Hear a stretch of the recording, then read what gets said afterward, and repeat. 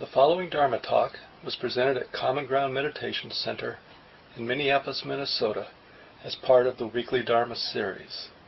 The speaker is Mark Nunberg, guiding teacher at Common Ground. So tonight's the third talk in this sequence. We'll probably continue for a few more weeks. And like with any of these themes that we take up at different times, it's, on one level it's just nice to think about the mind and think about what goes on in the mind. But the real value of these themes is to, in a sense, take it home and use these particular set of teachings or this particular map of the mind to notice what effect it has. So for example, as you're going through your day and you remember, oh yeah, equanimity. Well, it's amazing. Even something as simple as that, just remembering the word equanimity changes the mind. It's like you can't have that thought, equanimity, without having some sense of what that word is pointing to. And it just initiates a present moment investigation or reflection in the mind. It opens the mind to other possibilities. The real, hurdle, the one hurdle that we all have to get over and over, moment by moment, is we tend to get settled into a mind state, into the mind having a way of being in a moment. And one of the aspects of this sort of getting caught or settled into some predictable pattern, the element of most of our patterns is this quality that it can't be, it's like the way that the mind is seen somehow defines everything. So there's no part of the mind that wonders, like, is the mind limited or not? So we go about our day, or through our moments, not recognizing, not even having any sense that how we're seeing, how we're understanding the moment is limited. Like, for example, how many times today, as you were going about your day, did the insight arise that however you're relating to your present moment experience, that it was limited? Right? It never occurs to us that our way of being, our way of relating, our way of understanding, seeing things, is limited. There's a basic ignorance where we assume that the mind is seeing things clearly, understanding things deeply. Right? It never occurs to us otherwise. So when we have a particular theme, like equanimity, or anyone, you could have the theme of kindness, or the theme of even focus, like getting focused, seeing just one thing, doing one thing at a time. But any useful theme, it's going to challenge the mind. It's going to challenge, basically, the ignorance in the mind that assumes everything's fine, it's already doing a good job, I don't need any instructions.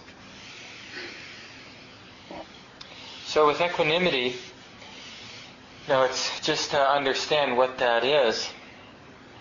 I'd like to come back to Sylvia Boorstein's very simple, beautiful description in her book, Pay Attention for Goodness Sake, and she has a chapter on equanimity, one of the 10 perfections of the heart. When my mind greets all moments with equal respect, it maintains stature enough to see that causal connections set every experience into its lawful time and place, that everything is always breathtakingly the only way that it can be. My heart, resting in equanimity, can respond with compassion. That everything is always breathtakingly the only way that it can be. So this is really profound. When it's developed, when it's strong, it's a profound softness in the mind. And it's a bit of a provocative word, because we have a sense that in order to survive the difficulties in life, the mind needs to be hard. It needs to be, protected in some way. But this is something to really explore in our experience. What kind of mind or what kind of heart is actually functional, useful in the life we're actually living? Not to just assume that hardness is good. And so there are different ways to begin to soften the mind. I thought tonight we could just look at the different ways in two categories. One way that softens the mind and really opens it up to equanimity. Now, equanimity doesn't mean being passive. It's just that understanding that everything is already breathtakingly the only way that it could be. It's an understanding that arises when the mind is in alignment, isn't distorted by its self-centered thinking, so it's in alignment with the way things are. And it understands, even though we might have preferences for this moment to be different than what it is, the mind can understand when it's in alignment that it can't be other than it is right now. Given all of the conditions, all of the causes, this moment can't be other than what it is. But there's a more simple kind of equanimity I want to begin to talk about.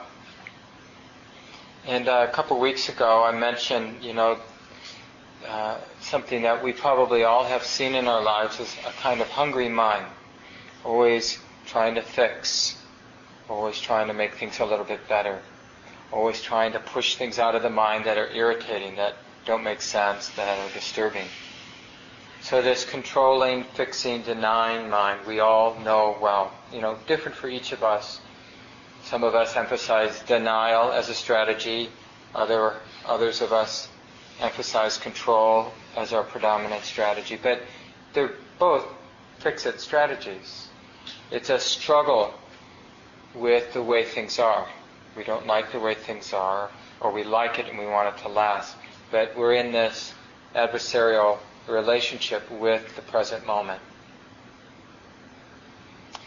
But one of the easiest ways just to soften the mind, to change that sort of way of relating with hunger, is just to get concentrated. Concentration is not the best translation of the word samadhi. But as I mentioned in the guided sit, when we collect the attention with something like the breath, or collect the attention in the present moment with sound, there's a basic contentment that arises in the mind. It's not a contentment because the mind is concentrated. It's a contentment because the mind isn't doing disturbing things. Like when I'm not thinking about things that disturb the mind, my mind naturally expresses a happiness, which you could call contentment or peace. So we want to explore this because it gives us a taste of what equanimity is like. It's like allows us to experiment with equanimity and to realize, oh my God, this is a great mind state to have in life. Meaning, because theoretically, equanimity seems like maybe it isn't so appropriate in this kind of world. Equanimity? Are you kidding? We have that sort of reaction like, yeah, in a perfect world, equanimity would make sense. But in this kind of world, how could someone function with equanimity? But when the mind gets concentrated, it lets go of all, the definition in a Buddhist sense of concentration, samadhi, is when the mind has begun to abandon, and maybe completely, in moments, completely abandon things that are irritating, that are disturbing the mind. That's the technical definition of samadhi or concentration. It's a mind free of afflictive states. And it can happen momentarily, or it can be more stable and last for a period of time. But it's interesting to notice, so when we do have those moments of concentration or samadhi, we don't want to just rest, although it's nice to rest in that state, in a sense, and to just let the mind heal. But it's also useful to get interested, like, what is this pleasant state my mind is abiding in? And to really see the contentment, and to understand that the contentment isn't something that's here, it's really about what's not there in the mind. The mind isn't being disturbed by thoughts about the future. The mind isn't being disturbed about thoughts about the past. The mind isn't being disturbed by thoughts of comparing me to you or this to that, what I like and what I don't like. All of that kind of self-centered thinking is gone for a while because the mind is paying attention to the breath, or the mind is aware of the body, or the mind is aware of walking, or whatever the mind is using to collect itself in the present moment. It's by definition needing to let go of everything else. You can't do both. I can't be worrying and aware of the breath coming in with real intimacy. When there's the absence of those agitating patterns in the mind, and there is that contentment, that basic instinct or habit of the mind to be looking for stable happiness, wanting to get rid of what might be in the way of happiness, that hunger begins to dissipate. The basic uneasiness of the mind, or the basic movement of the mind, begins to dissipate, and what you could call an inner stillness or peacefulness begins to manifest, because the mind is concentrated or has collected itself in the present moment. And then with that relative stillness, we get at the flavor of equanimity. Because the mind is content, the hunger is dissipated, the mind isn't looking to be happy because it's already feeling content and happy, then whatever we notice in those moments, we'll be noticing through the lens of equanimity, instead of through the lens of being a hungry beast, wanting something good, wanting to avoid danger, which is our normal way of looking, seeing, experiencing life. We're a hungry beast. And sure, you notice this with your pets. A lot of the time, and especially wild animals, when you observe them, they may be relaxed. There are a lot of admirable qualities of wild animals, and even our pets, if they haven't adopted our neurotic patterns. But certainly wild animals, there are a lot of beautiful qualities about wild animals. But you can pick up this sort of never-ending hunger. And I don't mean just like hunger for food, but it's a sort of vigilance that comes with tension. And human beings, we have the possibility of going beyond that. I mean, animals do too. We're an animal, but we can do it more consciously. We can understand the how non-functional it is a lot of the times to be hungry, to be acting with greed and grasping in the mind. So the basic way, like I've been mentioning, is just to learn to do one thing at a time, and to collect our attention in this way, to make the mind really simple, just breathing in, just reaching the arm forward to turn the light on, just walking, just brushing our teeth, just fully, completely doing whatever we're doing. It profoundly simplifies the mind. Because we're just doing that one thing, the mind is more limited. It can't do a lot of neurotic activity because it's just doing that one thing. There's happiness, and then happiness puts water on the fires of grasping. So that hunger begins to weaken and fall away. Even though it's such a big pattern in the mind, has a lot of momentum, it does quiet down. The more happiness there is, and the longer that happiness is there in the mind, the more that hunger, that tendency to grasp, to struggle with life, begins to dissipate. And we start seeing the world not as an animal struggling with moments, moment by moment, but as an animal. It's like we've sort of transcended that hungry animal realm, and we're now in a different realm. We're in this sort of peaceful heart realm, peaceful mind realm. And the whole world looks differently. Things don't push our buttons as much.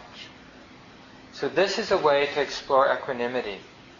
As a theme, you can't just try to imitate it, but what you can do is you can make noble attempts to be happy by dropping your neurotic activity. But you can't drop your neurotic activity by kind of doing this, because that's a neurotic activity itself. So the way to drop neurotic activity is to give yourself completely to the present moment. So when you're sitting in meditation, we do that by coming into the experience of breathing, or the experience of sitting, or the experience of hearing, or the experience of seeing. We use the neutral activity of our 5 physical senses. Generally, we don't use smelling or tasting unless we're doing mindfulness of eating. But so predominantly, we use hearing and the tactile experience. But you can use seeing too, just gazing, especially if you're just sort of looking out at the woods or looking out your window or something like that, without looking at anything in particular. But we're using this focus on what's ordinary and neutral as a way of dropping everything else. Having some happiness, contentment, which extinguishes the fire of grasping, clinging, struggling, and that transforms our view temporarily, the way we're understanding or viewing our lived experience. And things look different. We're experiencing through the wisdom of equanimity instead of the ignorance or the neurotic lens of always wanting things to be other than they are, always struggling to make things better than they are, avoid things getting worse than they are. So that's one way to get a taste of equanimity. Now, of course, it's a fragile way because it depends on neurotic activity being suppressed. It's not in the mind. And as you know, it has a tendency to come back. So there we are, just reaching for the light switch, and we notice the mess. And seeing the mess on the desk triggers a lot of neurotic activity, like, oh my God, I got to do all these things. My credit rating's going to go down. I'll never be able to get a loan. And then on and on. That creates a lot of agitation in mind, right? So there are a lot of things that can break that unification of mind. That's why when we sit in meditation, we try to choose places where there aren't too many triggers around us. We don't put a lot of stuff up in a meditation hall here. And what we do put up, we try to have objects that creates sort of a peaceful experience in the mind, not objects that stimulate agitation in the mind. And so you can do that at home too. You can sort of, when you want to cultivate this inner contentment, be in places, be around things that don't stimulate a lot of neurotic activity in the mind. A lot of grasping, a lot of fear, a lot of desire. And then you'll get more of those experiences where the mind is content, grasping diminishes, and you're seeing the world with this great mind. You could call it a great mind. So normally our mind is very, in a sense, fixated on the different sense experiences we're tuning into, what we see, what we hear, what we smell, what we feel in the body, because we're always evaluating, is this something I need and want? Is this something that could harm me? So we have a particular dependence on sense experience. But when the mind's feeling equanimity, our whole relationship with the sense world, our 5 physical senses, it changes. We're not dependent. We already are feeling content, so we're not, in a sense, searching for what might be of danger or what might be really good. So our lover walks in the room, but it's a different experience. We see him or her, and it's like we're seeing with new eyes. It's not like we don't like them anymore, but it's like there's no dependency, there's no need, because of this inner abundance, this inner happiness. Or, we remember there's ice cream in the freezer, but it's not such a big deal. Or remember we got a lot of work to do, but it's not such a big deal. Because of that, the mind state, the view of equanimity, it changes our experiences through our thoughts, to everything. The humidity doesn't bug us so much. When we don't have a lot of equanimity, then everything bugs us, right? So we all know that experience. We know we can get more and more irritable, right? Well, if we know that end of the spectrum, what about the other end of the spectrum? Like, what is that movement where things, experience just don't irritate the mind. Doesn't trigger grasping or aversion. Why can't we move in that direction? And what is that movement? That's really what the whole, these 6 weeks of looking at equanimity is about, is just to get the sense that our mind is already moving along this spectrum from being over here really irritable. Everything irritates us. Or maybe a better word is we're reactive. So we're very reactive to unpleasant experiences by pushing it away, really reactive to pleasant by grasping, holding, getting, to where the mind is, relatively speaking, not reactive. If something really good comes our way, sure, we receive it. But we're not grasping. It's like it's just arriving, And if something bad shows up, we say yes to that too. I mean, if we could avoid it without causing a lot of pain and suffering, we would. But, sometimes there's nothing we can do. So we say yes to that too. It's traffic? Okay, yeah, yes. We say yes to the traffic. And then the traffic clears up and we say yes to that. But the mind isn't suffering because of that. Now this insight deepens. So the initial insight and understanding of equanimity comes when we have that temporary happiness because the mind is not caught up in self-centered neurotic activity. A deeper kind of equanimity begins to get established in the mind the more we have insight. Insight simply means, in this tradition of Buddhist practice we call vipassana, here in the West often, coming out of the Theravada Buddhist tradition, or Southern Buddhism, the kind of Buddhism practiced in Thailand and Burma and Sri Lanka. And since it's come to the States over the last 30 years, often people refer to this particular kind of practice as vipassana, or insight practice. It's just emphasizing this particular part of practice that points to when the mind's understanding gets shifted. It's like a paradigm shift. So we understand the world this way, and then because, in a sense, new information has come in, the view or the perspective or one's understanding shifts. Because now the understanding is based on, better data. So, we can grow up in a provincial way based on what our culture tells us, and our parents tell us, and our friends tell us, and our genetics tell us, and, we have a limited perspective. And then we can transform that limited perspective by cultivating clear seeing things as they actually are. And that's what allows for good data to come in, and the data can't help but transform one's view. And this whole process we call the path of awakening. We wake up to what we are not seeing now, So this is what I meant earlier too. We need to assume we're not seeing everything.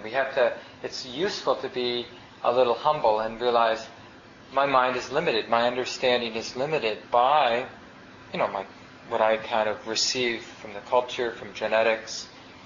But we don't have to remain limited. We can cultivate this clear seeing. It's a little chicken and eggish, isn't it? We need the equanimity, the clear seeing, the sort of non-attached, non-identified way of seeing in order to have insight, in order to develop more equanimity. But that's how it is. We bring whatever equanimity we do have to the practice of mindfulness, seeing things just as they are, which sets in motion insight. And in Buddhist practice, we talk about insight arising in 3 ways. It's basically saying the same thing, but different angles on the same thing. And what are we seeing? Well, we're seeing the way things are. So it doesn't matter if we're watching the breath, or we're hearing sounds, or we're aware of an interaction we're having with another person. The same thing means, we're not talking about the specific situation that we're paying attention to, like the breath, as opposed to sensations in the knees, as opposed to sounds. We're talking about the underlying characteristics of all experience, whether it's a sound, a thought, a sensation, a smell. What is it about experience that we keep missing? The Buddha even has a list. He has many lists, including the list of what are distortions of one's view, like taking something to be permanent that's actually impermanent, taking something to be pleasant that's actually not pleasant. Right? So that kind of points to these three insights. The first insight is around dukkha, which usually gets translated as suffering, but you could call it stress, a mental pain. It's when the mind is struggling, and we call it dukkha. And this insight into dukkha is, see, normally with our superficial minds, a mind that's not seeing things clearly, normally we assume that struggle is a good thing to do. That mental stress, that mental struggling, it's just this basic assumption that that's what the mind should do, and it leads to good results. If I don't struggle, like let's say you've got a difficult day coming tomorrow. You've got a difficult meeting and you need to get prepared for the meeting. So here you are at Common Ground on Wednesday night, and when that memory comes up in the mind probably feels quite justified in getting tight. Oh yeah, I got to really be together for that meeting tomorrow. I got to do it right. I got to avoid this. And if you happen to notice that your mind was tight in that activity, you would just assume, probably we'd all just assume, well, that's appropriate because it's important for me that I'm really. And this is this basic delusion that we can have insight into. So the basic delusion is somehow mental tension, struggling with the present moment, is functional. We think that. And that's why we do it. And the insight, of course, then is the opposite. The insight is seeing that mental struggling, that, I'm doing it with my hand, but when the mind does this, that all that is this. There's no function to it, except we have learned to associate the mental tension, the dukkha, the struggling, with me being responsible or me doing something. And we actually get frightened in relaxing it because we feel a little helpless. Like we've become dependent on the feeling of being tight because it gives us a sense that we're doing all we can do. And we're afraid of being, in a sense, undefended, even though this doesn't defend us in any way. Like worrying about needing to be together for the meeting tomorrow doesn't make us together for the meeting tomorrow. It's not the same as sitting down and planning what we're going to say. And even if we're planning what we're going to say, the tension and the planning are two different things. So this is an insight we have to have. The more we have that insight into dukkha, that dukkha is always dysfunctional, doesn't help. This particular kind of struggling, there is a particular kind of struggling that is never functional. It's only just suffering, unnecessary suffering. The suffering of resistance, the suffering of denial, the suffering of hatred, the suffering of craving. Craving a new car doesn't help get a new car. I mean, these are obvious things. But it's amazing how, with our superficial, not clear mind, we can justify a lot of craving as if it's functional. Craving the perfect partner for us.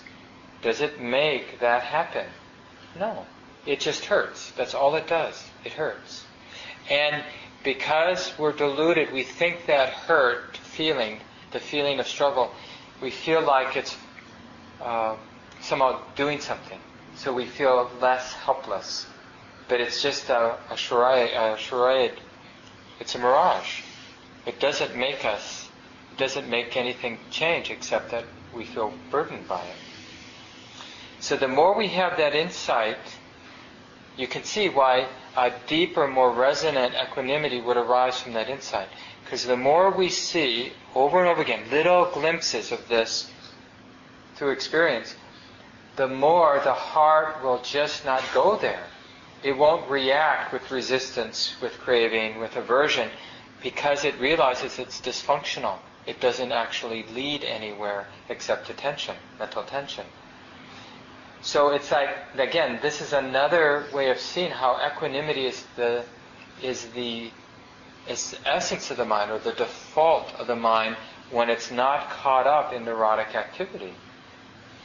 It's not something we achieve, it's something we rest into when the mind slowly, because of insight, begins to abandon its neurotic activity. And again, one of those ways is to develop concentration.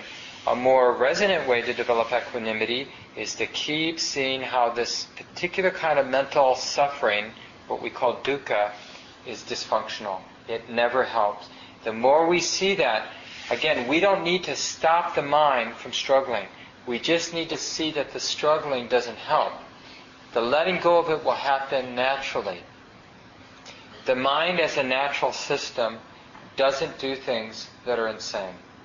It does things that are counterproductive only because it's not seeing clearly. But when it sees clearly that struggling is dysfunctional, isn't helping, it just lets go. The letting go isn't something we have to do. What we have to do, so to speak, is see that the mental stress, the mental tension, is dysfunctional. We have to see it literally probably hundreds of thousands of times with some real clarity. And that's the gradual path of awakening. Now there's two other ways to talk about this gradual path of awakening. They're really the same, but just different angles on the same thing of seeing dukkha. The other focus could be the waking up to impermanence. So instead of really noticing how the mind has this tendency to get tight and to see how that's dysfunctional, you can begin to see how whatever the mind is seeing or experiencing, to really notice its ephemeral nature.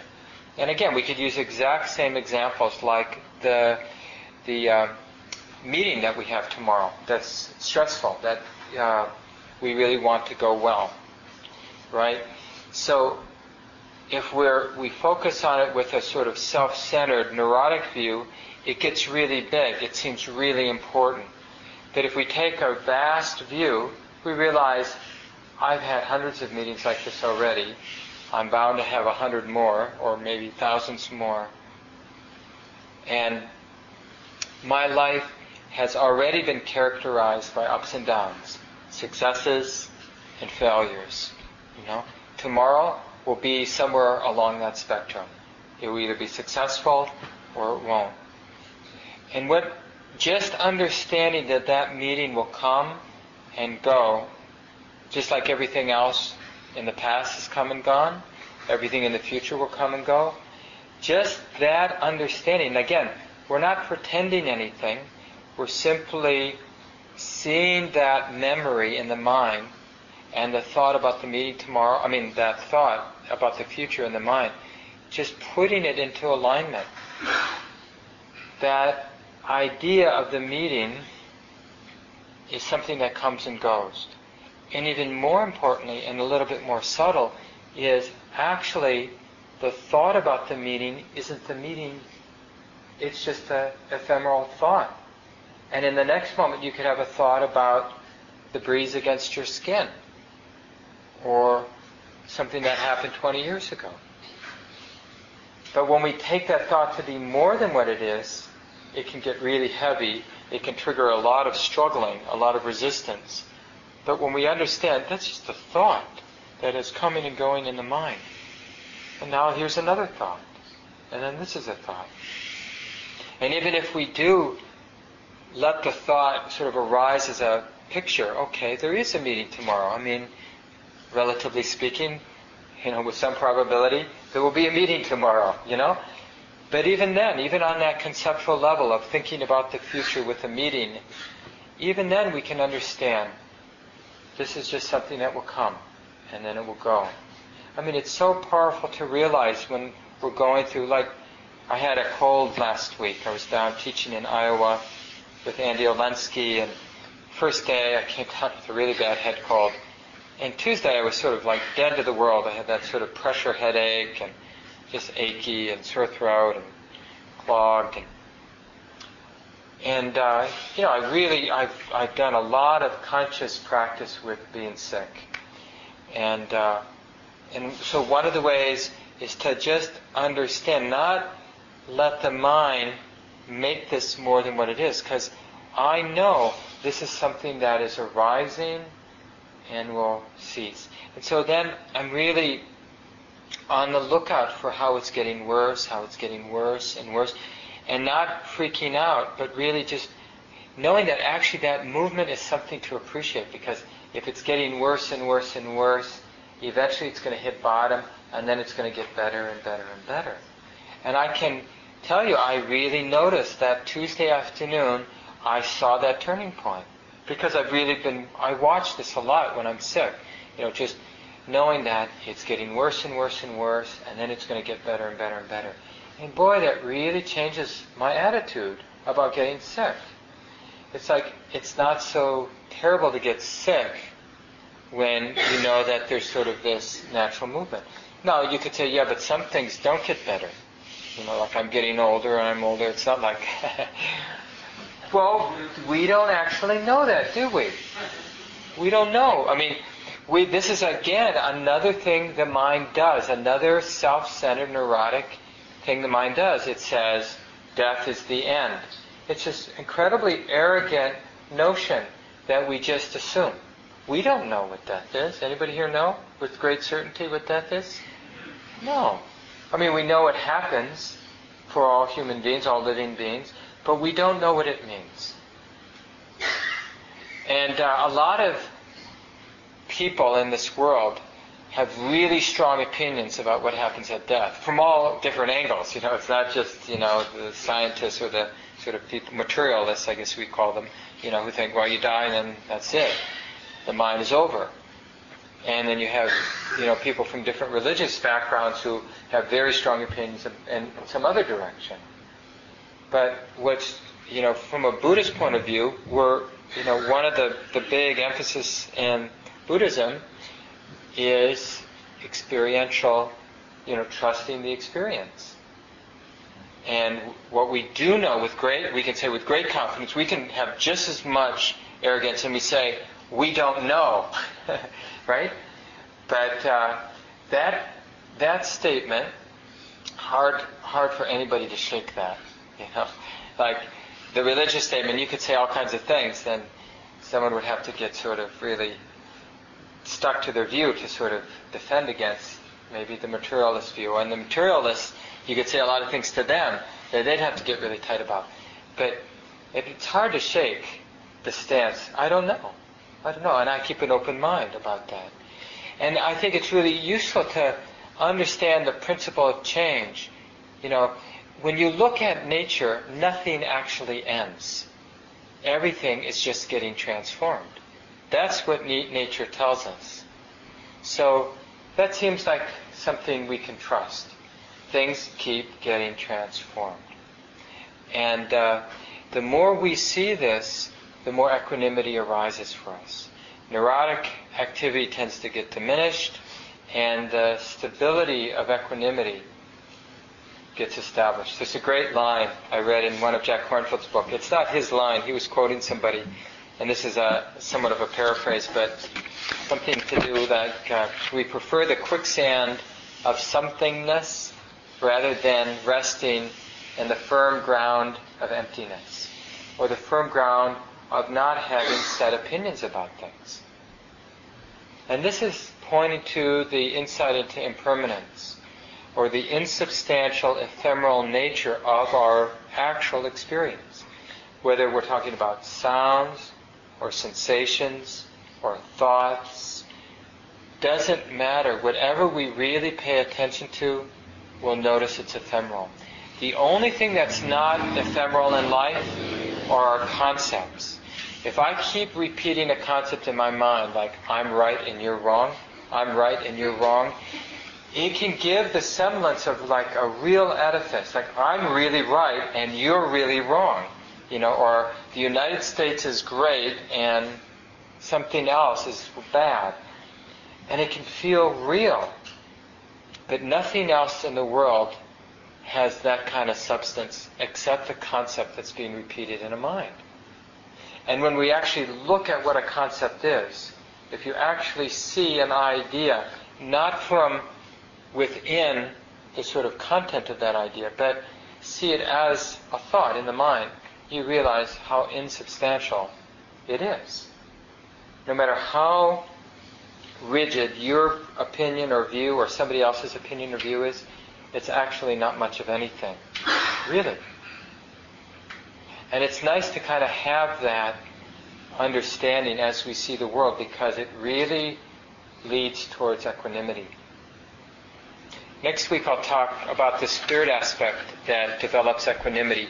It's just seeing experience from a conditional or an impersonal point of view. And you see how the three are very related. Seeing mental stress or dukkha is when that dukkha is abandoned. When we see that it's dysfunctional, leads to equanimity. Seeing change everywhere leads to equanimity. Seeing that things in the mind, outside of us, everything is following the natural causes and conditions. There's no center to it. Seeing that also leads to equanimity. And we'll talk more about that next week, but I wanted to save the last 15 minutes or so for comments from the group or questions that you might have, experiences from your own practice you'd like to share about equanimity. And it's also really valuable to hear about reactivity, the opposite of equanimity. We learn from both, actually. So what comes to mind? Yeah, Anya.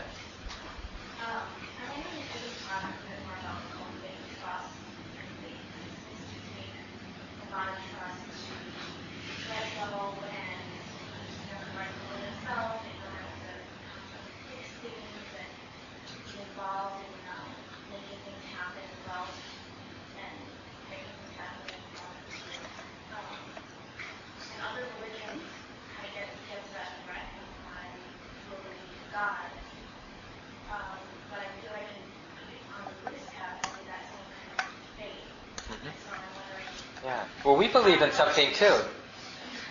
Yeah, Buddhists believe in something too, but like I said, it's experiential, so we believe in the way things are. Like we orient around our direct experience. The problem is that we want to orient not our experience as seen through our neurotic, self-centered perspective, but we want to orient around what we understand coming out of a clear, non-distorted way of seeing as we move more in that direction. So it's a little tricky because we might think, well, my view isn't distorted, so I am the best. I deserve your respect, and then it can. So, but what we need to do is understand that ultimately human beings have to be self-reliant. That it's always problematic when we're taking our information from somebody else, including like the Buddhist tradition.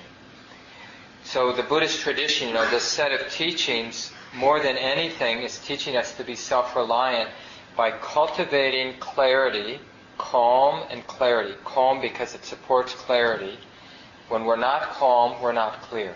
So calm, leading to clarity, leading to seeing things as they actually are, leading to a life lived out of seeing things as they actually are, which is a life of wisdom and compassion. So in a sense, it's harder to talk about. It's easy to say, I believe in God. It's harder to say, I believe in cultivating calm and clarity, seeing things as they are, and letting this life come out of that. Letting my lived experience and my choices, my understanding, letting it come out of that clarity. And being fearless, meaning I'm willing to go wherever clarity leads me. Like no preconceived ideas. I'm not like clear in order to see what I think is true. I'm cultivating clarity to see what is true, how it actually is in this experience, and trusting that it will be good, that that suffering really arises because of the disconnect. The view isn't connected with the way things are. And we get a lot of terrible things happening, obviously, in the world because humans, our perspective, our view of things is so disconnected from the way things actually work. And so we can justify all kinds of horrendous behaviors in the world. Would you say that the trust also develops with experiencing that letting go leads to opposite states? That when you experience that, easier it is to let go and trust, and it's just kind of snowball? Yeah, absolutely. It is as natural of a process as the process of being ignorant is. But it just needs to get set in motion. Just like denial and distraction, a life of denial and distraction leads the mind to be more disconnected. Being disconnected, it makes choices out of not being connected. So it's making bad choices, which makes things not work so well, which requires us to be more in denial and more distracted to survive. How that leads to a world of a lot of violence and injustice and harm. It works exactly. There's also another natural movement, but we have to set it in motion. And that's where the confidence comes out. It has to come from our own seeing that coming into alignment actually feels better. There's more ease in the mind. And we start to trust the heart that can see clearly, that can understand more deeply, that can respond more appropriately in the moment. We trust it. We really trust it. But initially what we trust is this other way doesn't work. Grasping doesn't work, struggling doesn't work. That also is an insight. Knowing that this doesn't work is actually really helpful insight. And at the beginning, that's all we have. And that makes us willing to explore this other way. Yeah, thanks, Sonia. Other thoughts? Yeah, Wynn. I'm just thinking, and maybe this is a different kind of knowing, but experientially we would think the world was flat, right? So we're always gathering and integrating information that is not experiential. I'm just a little like, Yeah. what are you talking about? Well, but the thing is, that's true if it was about things relatively unimportant, like whether the world is round or flat. Because actually, in a lived experience, it's not really relevant whether the world's round or flat. But what we're gathering experience about is basically we're learning about the mind. And subjectively, we have everything we need to learn about it. Do you know what I mean? And not understanding this lived experience, this sort of mind experience,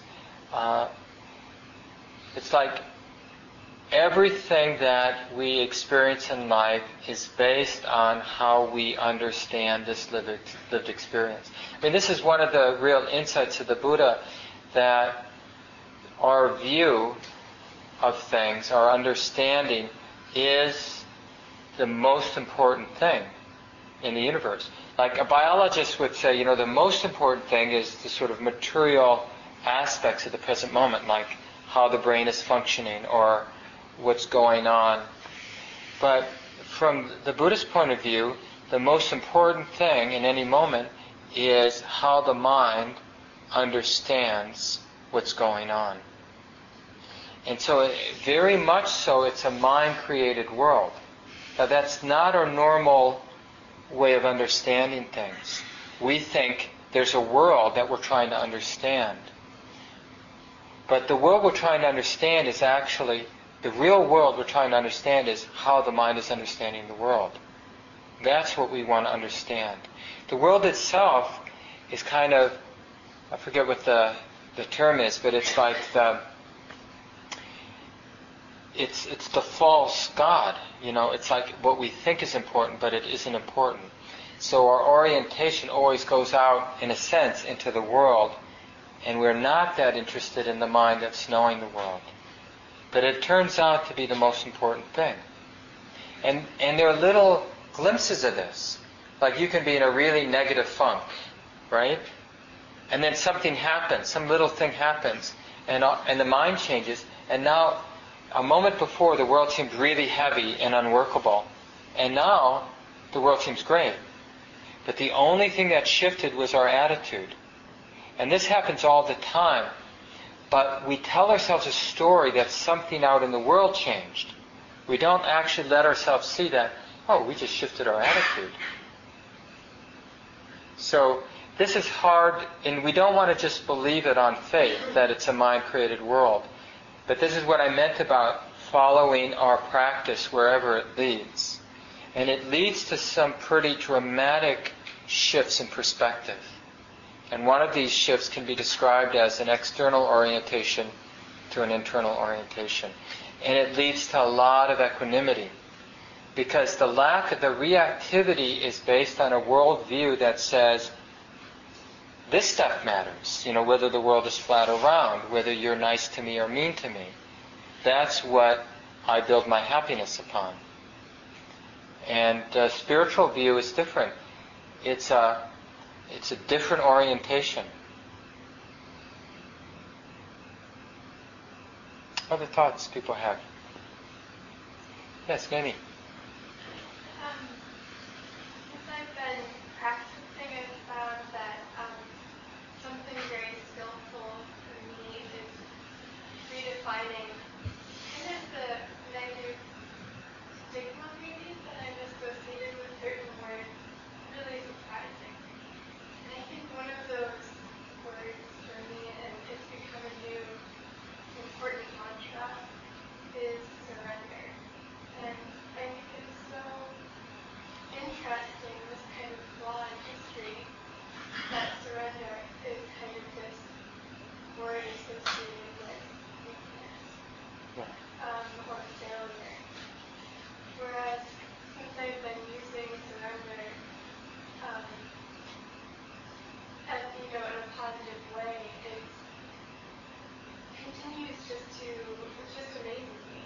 Suddenly there's clarity, and it can be as simple as losing your car keys and checking every place in the house and sitting down.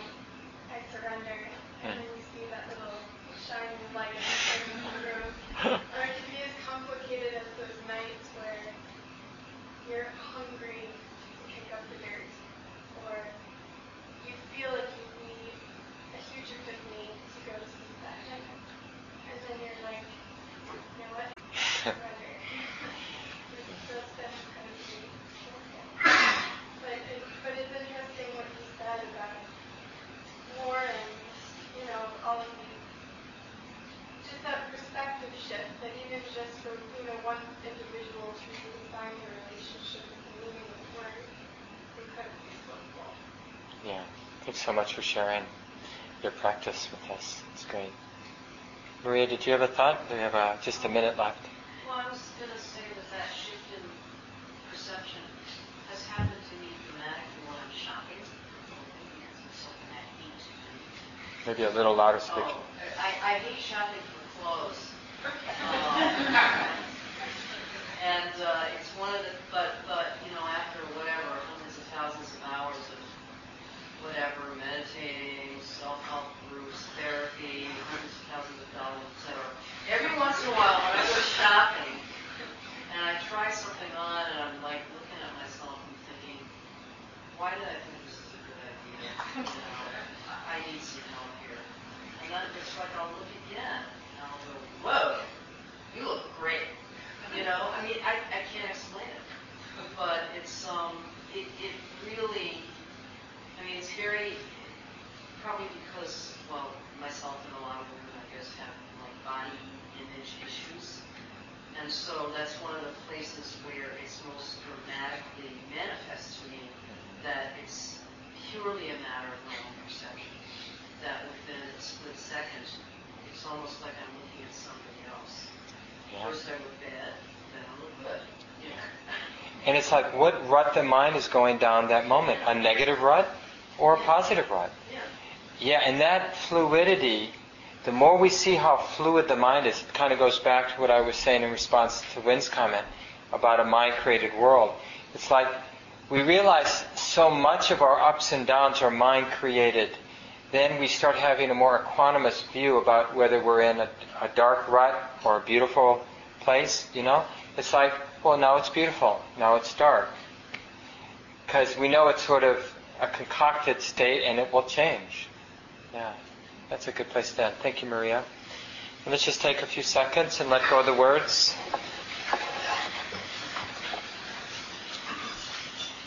Maybe take a breath together, a couple breaths.